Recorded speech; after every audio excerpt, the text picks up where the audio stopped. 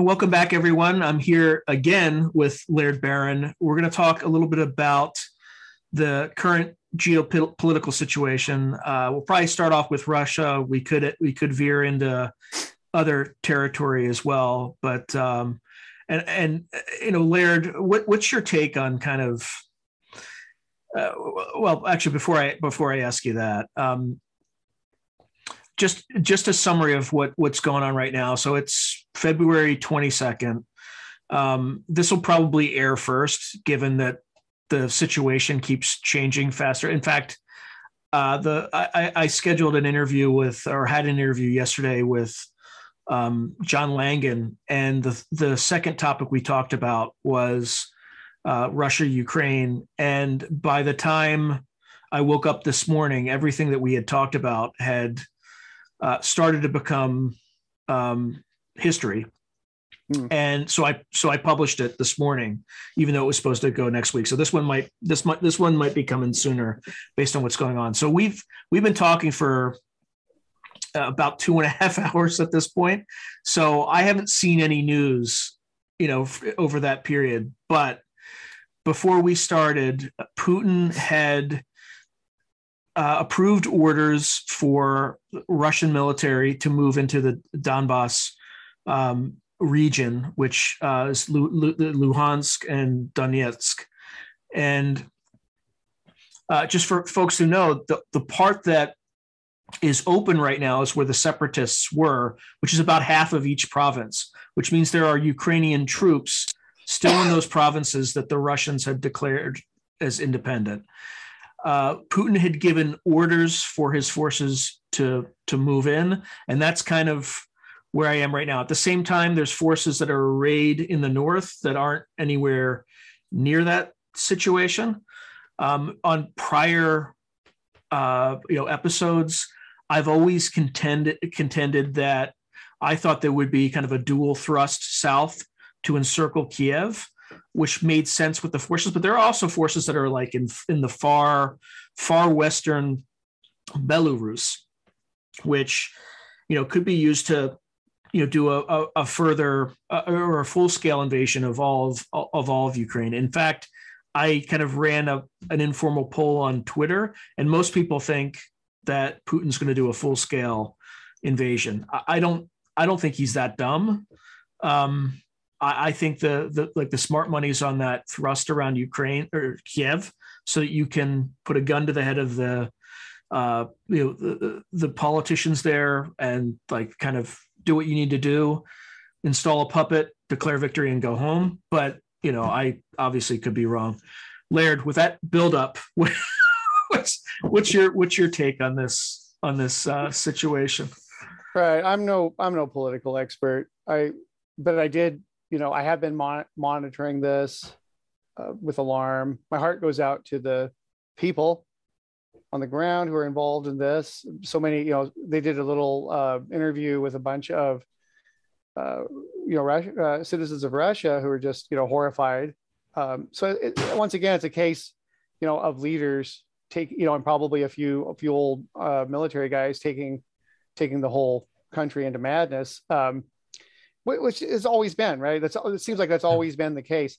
I think it's alarming that observers who know much more about it, historical observers, are alarmed at his speech yesterday, essentially knocking him for, almost raving lunacy in how he described Ukraine's history and its relation to Russia and how things have unfolded. This sort of a maniacal justification for what he's doing. As far as what happens, just looking at things are so intertwined and complicated between the great powers. I think that there is, I won't call it hope, but I guess it's the closest thing we have to hope, that it may be a limited incursion, that, in other words, let the old man, because it seems like he wants to bring back the Soviet Union and the glories, go back to the glory days. And I don't think it's any coincidence it's happening here in his twilight. Yeah, according to him, he believes that the fall of the Soviet Union is the single biggest catastrophe of the 20th century. Right. Given everything that happened in the 20th century, that's what he thinks is the biggest catastrophe. And you kind of have this.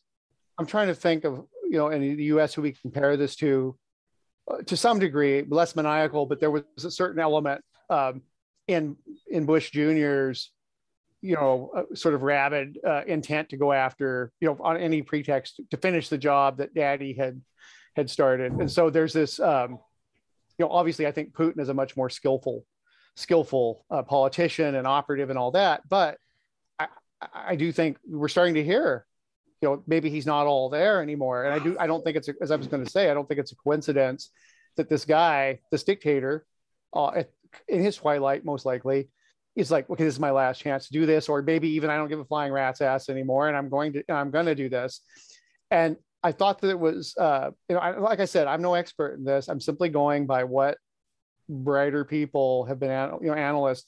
And there was some pushback earlier when he was abroad recently, before this all, earlier this month.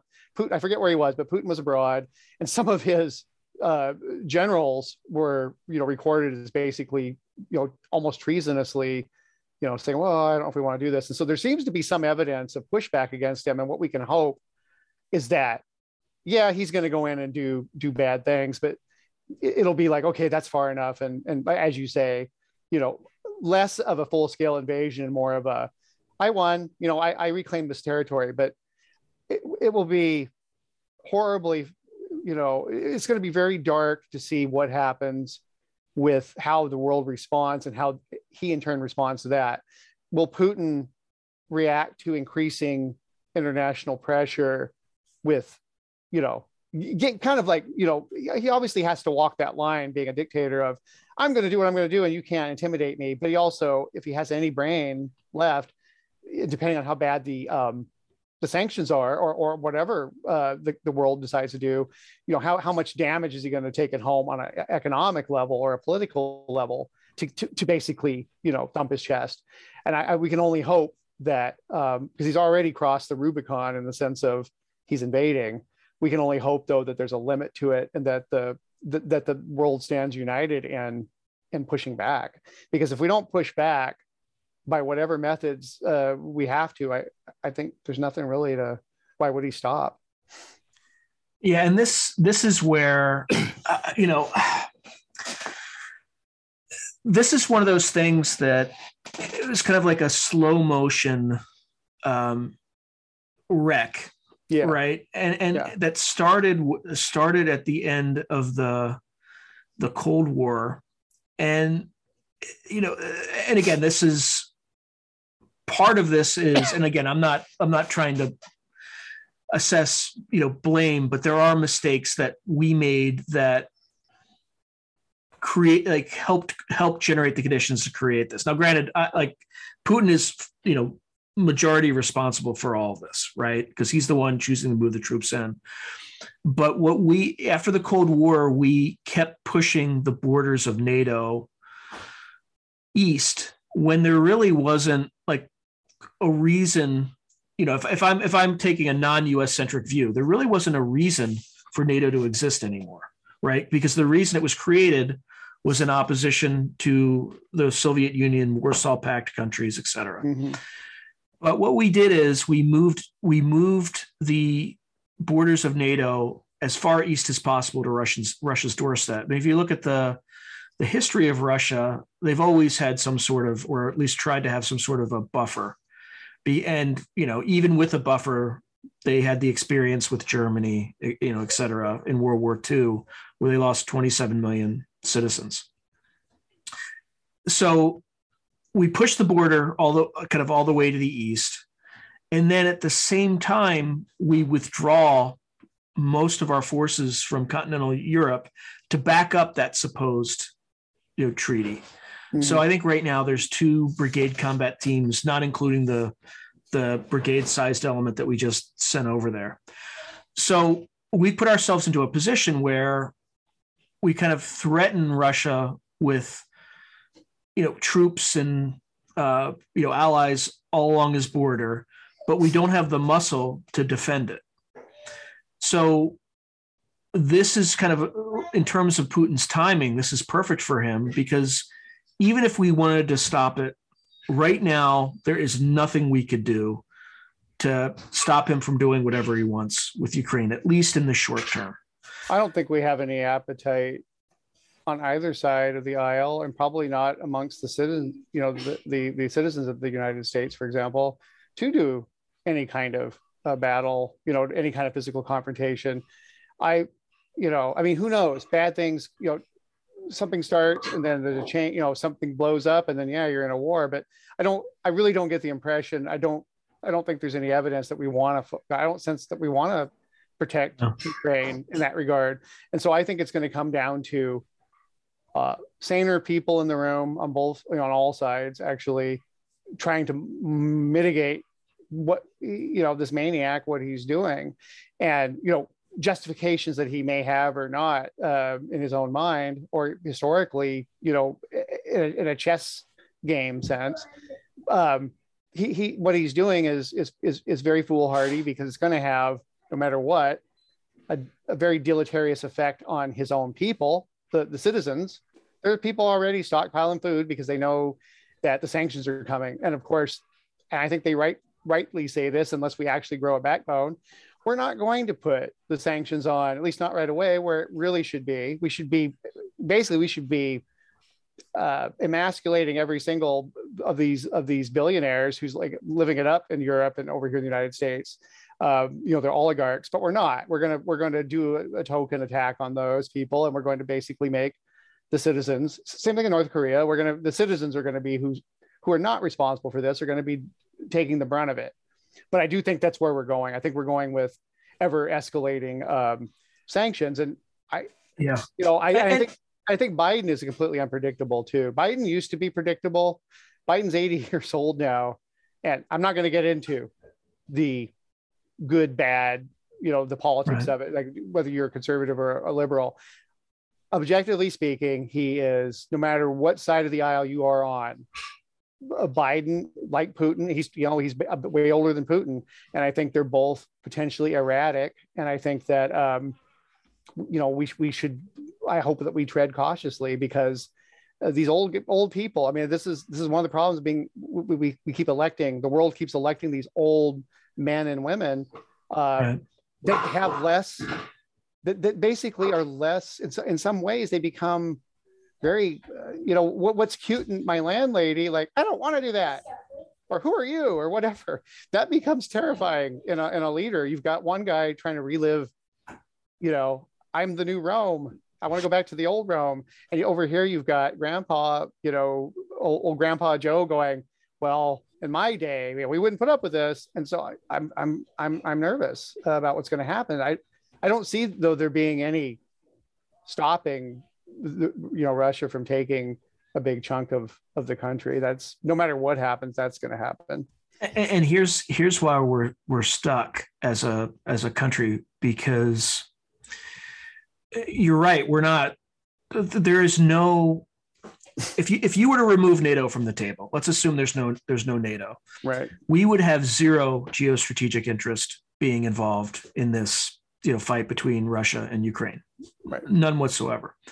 However, because NATO is involved, if we kind of do nothing and look the other way, it strains our credibility here in a place where it ultimately could matter. Which there are many places where it could matter, but China is watching, and is kind of looking at how we handle this and how he might. It's less about whether or not they decide to do anything with Taiwan. It's more about how they use our reaction in this crisis to manage their own alliances and relationships with other countries. Of course. Which, you look at, Japan, for instance, like, look what they did with NATO. They kind of just let things slide. Like, why should you work? So it plays into that. And it also plays into their calculus with Taiwan. But I think the Chinese are smart enough to realize that the problem with Taiwan is that 90% of advanced semiconductors are manufactured on that island. And if the Chinese decided to take it, which they won't, because they're smart enough to realize this, we would absolutely have to go to war, because everything would stop. in terms of business, society, and things like that once we ran down those chips. Now, that's a near-term concern because TSMC, the company that makes semiconductors, or those semiconductors, is building a facility in Arizona. But those things foundries take decades to, not decades, but no, but I read about it. It's a long-term project. Well, and this ties into something else, once again, just objective problems, not necessarily problems of ideology or politics. Exactly. We're in the middle of a pandemic, and whether or not it's declining, however you think we should be reacting to it, there are, people argue over, the stats involved, like what's really happening. But what we do know is happening is the supply chain on all levels is being dramatically curtailed and damaged. And this is not, in some cases that could just be, U.S. problems, like you don't get your Amazon toys on time, or your insulin, or you find out now milk's going to like 8-year. Somebody said earlier today that milk is going to an 8-year high. You can't. My SO works for a water treatment company, because you literally can't drink water in a lot of places here in this part of New York State without. It's not a luxury. You absolutely have to have a water treatment system, and they're expensive. They're between $5,000 and $8,000, $10,000, depending on what you want to get. They're having a difficult time. In some cases, the wait for certain parts or certain types of systems are 6 to 8 months, because already this is going to. I think there was a chance this was going to start improving. It's going to get worse potentially. Yeah. If you think gas prices are high, oil prices are skyrocketing, our fuel, our heating and electricity bills are projected to go up 20-something% and 46% respectively, because of not only supply chain issues, but also, just bad weather we've had, which is yet another problem we need to be dealing with. So just in human terms, like, and not in strategic military terms or gotchas, who's right and who's wrong. Right. People all over the world, to one degree or another, are already suffering. Because I don't think, even if COVID lifted today and there was no more cases, I think there's that whole domino effect. All the dominoes haven't fallen yet, and so it's going to take a while for conductors. You bring up conductors. There was a huge shortage of PC parts up until recently, because of Bitcoin operators scarfing them up, but also just because there's not supply. It's going to get worse, and if these guys are doing, if the Russians persist in this, we and much of the rest of the world is going to slam them with sanctions.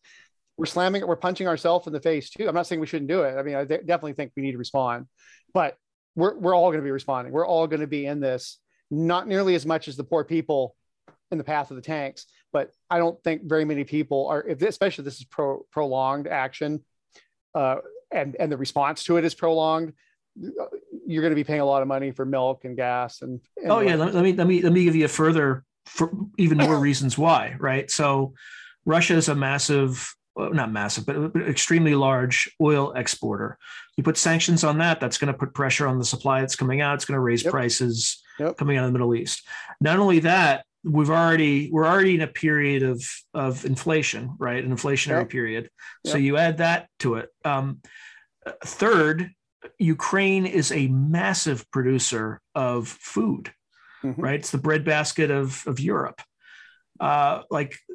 It might not have an impact now because it's the middle of winter, but if this thing stretches for a long period of time, you're going to have food crisis in Europe of all places. Yeah, which it's going to cause food prices around the world, including where we live, to go up. All for the folly of an old soldier who, is pounding his fist on the table and or rattling his saber. I guess beyond saber rattling, but you know what I mean? This gesture that he's making, whatever his justifications, subjective or objective, it's just a lot of people are going to suffer for no fucking reason. And it's as it ever was. There is no reason to be doing this. Oh, and I haven't even gotten started yet, right? You're going to have a refugee crisis, right? 1 to 5 million Ukrainians streaming across the border into Poland. Again, that's after Brexit has been ixnayed. So where are these people going to go? What are they going to do? And then the other thing too, if people think that, we're completely safe from Russian influence, like, let me tell you about 0-day vulnerabilities and how they work. Right. So like we can certainly, there may be some elevated back and forth. I know that I have a good friend who worked in cyber in the White House, and I have not been able to get a hold of him in the last 3 or 4 weeks, because I'm guessing he's extremely busy kind of helping corporations shore up and protect against, what they can do. Even the satellites and things that you take for granted. If the Russians wanted to, blind us from what's going on in Europe, I'm sure they have the capability to do that. But people just don't. Not only that, like, and without going into internal domestic politics, a big reason why Americans were at each other's throats over the last, 4 years is because you had the Internet Research Agency, which is, owned by one of the oligarchs in Russia, who's also, by the way, the same owner of the Wagner Group, which is their kind of set of mercenaries, or that they hire out to Putin and others. Was actively engaged in an active campaign with trolls, et cetera, to get Americans to hate each other. And frankly, it was pretty damn effective. Right? Look, but like I said, without getting into the politics, there was so much disinformation. There still is. And a lot of this is public knowledge at this point. I'm not a fan of conspiracy theories. That's why I'm not going to, delve into all the, I'm not a historian and I'm not a conspiracy theorist, but I do read the news, and it is public record that there's been speeches to Congress, reports to Congress. Congress has reported on it. Facebook, to a lesser degree, Twitter, but other social platforms. But Facebook was a big one. Literally, Russian disinformation and other foreign agencies, with their Chinese, right. And some of them run by Americans. So the money. Everybody's all worried about stock. Whether politicians should legally be able to trade in the stock market, which I don't think they should be. But don't even get me started there. I'm not. I think we probably are getting close. But or close to the end. But the bottom line is this whole thing about being Manafort's activity and in Ukraine, General Flynn, his activities with like Turkey and there's a ton of them that work for Russia. There's all this, and it's perfectly legal. I think we need to look hard at this stuff. I think the average American who just wants to go to work every day. I mean, I'm one of them. I want to sit down and write. That's my job. I want to do that. I try to stay up on the news, but this stuff is going on, and it would be very shocking. Lobbying on every level is always shocking when it's pointed out that, oh no, you can get these laws passed, even though it totally screws people in a small town. They're all going to get cancer, but it was legal to do this because this lobbyist paid a lot of money to those guys to vote a certain way, or not to vote, but to, he contributed to the campaign. Well, They'd be shocked to know that it's perfectly fine, or at least they get away with taking money from, foreign powers that are in direct opposition to our national security and policy. And I think I don't know what the hell we're doing as a culture. I don't know why we permit this, but we do. Well, I'll tell you one quick story. And this is how. So I got a degree from the Kennedy School in international security policy, and while I was there, I gave a presentation on how the U.S. trained its forces prior to, like right after 9/11, like how we adapted and changed and things like that. And when I showed up to present, 3/4 of the audience was mainland Chinese. So I'll just leave you with that. Like they especially the Chinese have infiltrated so many places, and they're doing it in the open without shame. Like it's not even like, look, I just showed up to a lecture. What's wrong with that?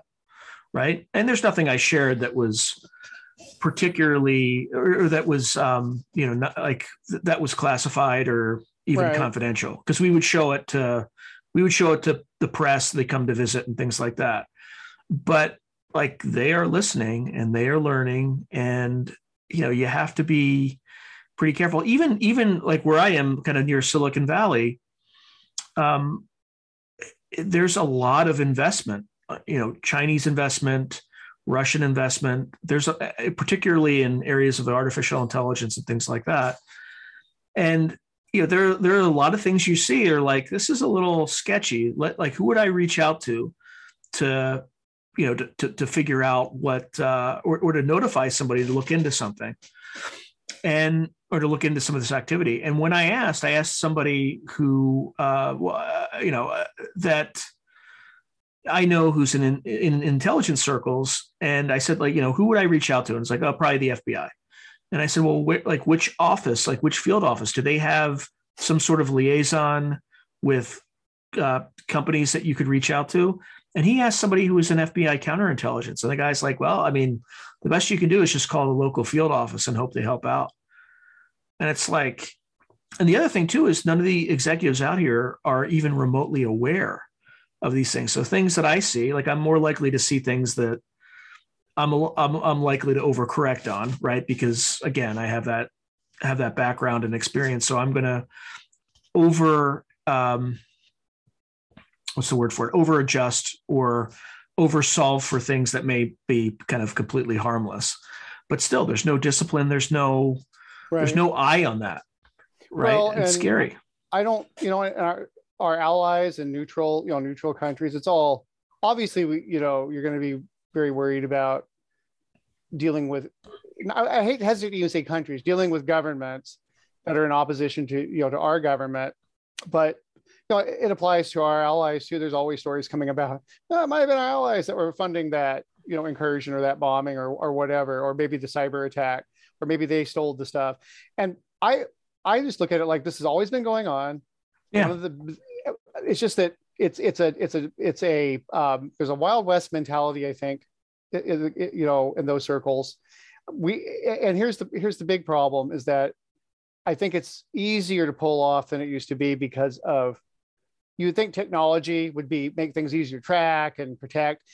A lot of people that are involved in making policy don't seem to understand, especially at congressional level, don't understand what they should be worried about. And so it makes almost anybody with a laptop a potential, danger to their own, to their own side. So I guess, they always talk about motive and opportunity. Motive has always been there, but opportunity is really, you're causing, I think it's a huge cause for concern.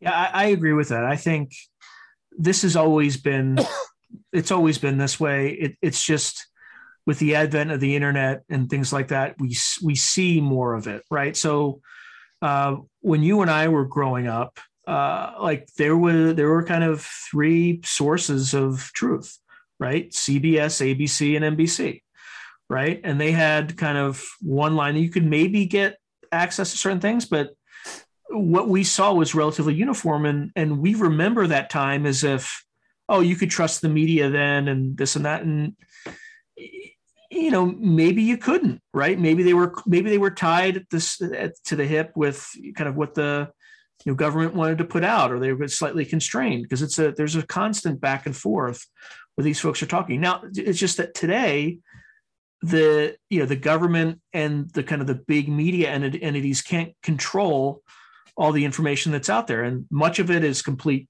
garbage and conspiracy theory and nonsense. But some of it is stuff that the government would rather you not know for good reason, right? They're trying to protect the country, et cetera. I mean, but we also see people who have challenged that and, went to, Snowden and others who have, are in jail because they tried to tell stories. I was just more, and I don't disagree with all that. I was just more, it seems to me that there's more opportunity to, I'm not talking about the information, like learning more. I think there is that, right. Like the whole thing about the police have always been, as an institution, murdering people. I don't think it's increased. I think there may be an argument that it's decreased. We're seeing it. Right. But that really wasn't my thrust of what my thesis. All I was, not that I disagree, but I was more just saying that I think the opportunity, if you wanted to betray, your company, your country, whatever, if you have information to sell, I think it's easier than it ever has been in the past to access it and to also it doesn't always have to be that you have secret information. It just seems to me, if you're willing to spread disinformation, you could be, quite a help. To your point, yeah, like the conspiracy theories and stuff, but some of it, there's also stuff going on where, people, like you said, the troll farms, people are being paid to lie or to spin things. And so, like old Roger, what's his face? The old Nixon guy, he's always talking about muddying the water. Him and Bannon are always talking about muddy the water. I don't think it's ever been easier. Because you could say, well, in the past, you could pull things off on people because you only had limited information, but that works as a double-edged sword. A lot of people didn't hear things. They couldn't really be influenced in real time. Right now, man, it's 24-hour news cycle. People can be influenced. We've seen this from hour to hour. A fake story pops up or erroneous reporting on a shooting, and like it'll run like wildfire that 10 guys, it was a commando team did it. And then a couple hours later, and they were all from the Middle East. And then, you find out within a couple hours that no, it was, this disgruntled office worker who, Well, I remember it happening in right after 9/11, because I was in the military at the time, and we had to send an infantry company to handle the next attack over Los Angeles. Right. And I remember hearing, like, when the news was starting to come out, I was hearing like, oh, something happened in San Francisco and something happened in LA and this and that. And then as things calmed, and there's like 50 cells in the US somewhere. And when it all calms down, it's never as bad as it sounds when it first happened. I remember somebody came back and said that we had, and actually this is a true story, who went down to CENTCOM, and he had training in like SAMS. It's like the School of Advanced Military Studies, where they train you how to do advanced like planning operations. As soon as 9/11 happened, they yanked him out, sent him to CENTCOM, and when he came back, he said expect 8 to 10 years of military operations. So I guarantee we had after Iraq, we had a Syria invasion, and then we probably had a Iran plan, right? I'm not saying we're going to do it, but they had all these things teed up for 8 to 10 years of operations, and we got 20 years, and we were only in. Well, I should leave it with this, but I will say this. I remember, where I was when 9/11 occurred, and I obviously like everybody else, just around the world, just stunned and scunnered, as the Scots say, just totally just demoralized about the incident and the ramifications. But I remember I turned to my girlfriend at the time, and I just said, life has changed as we know it as U.S. citizens. Everything's going to be different now. And she said, what do you mean? Like war? And I said, no. I said, well, who knows? I said, no, our lives here, for example, are going to change. Things are going to be completely different after this. And that's what I was talking about, is that we're, the internet, everything is going to, there's going to be hyperbole. There's going to be, I didn't know it was going to be called the Patriot Act, but that's, in other words, still there. Right. In other words, the only thing that I'm surprised hasn't happened is checkpoints and papers, please. Because I said, this is how we're going to react to it. This is how a lot of countries react to things. We are going to react like a body with a plague, and we're going to overreact to this. And I just don't know to what extent, but we did, for many years. And so, but the only reason I say that is not to make a moral observation, but more just that you bring it up. And that is what I said to her. And like I said, I'm no expert in this, but even I could see nothing will ever be, would ever be the same again for just on a day-to-day basis. Yeah. I just imagine somebody who wasn't born before then, like what it was like to fly. Right. I used to walk. Right. I always carried a knife in Alaska. My whole family did. And there's been more than one time I was at the metal detector and going through I've got my freaking 8-inch skinning knife on me. Let me go. And they're just like, yeah, okay. And you leave and you come back and it's no problem. I used to meet prior to 9/11. I used to go if if my girlfriend at the time would fly out of state and come back, I would go into the concourse and right to the gate and meet her. Yeah. So yeah, like I said, there's no moral observation. I'm not here to talk about why good, bad, or indifferent. I'm just we knew. I mean, I knew I wasn't the only one, but and you were right. At home, that this is compared to other people. It's obviously nothing like what happened to the lives of people overseas. But I just meant, in a quotidian sense, our lives here are forever changed, and we're still seeing the political. I mean, what's gone on the last 8 years is politically, from Sarah Palin, even how she, the Tea Party, now you've got, these other movements, the MAGA movement, or they call it MAGA, I always call it MAGA. But the point is that nothing is in a vacuum. This is all, and it goes back to what we were talking about at the top with the supply chain issues.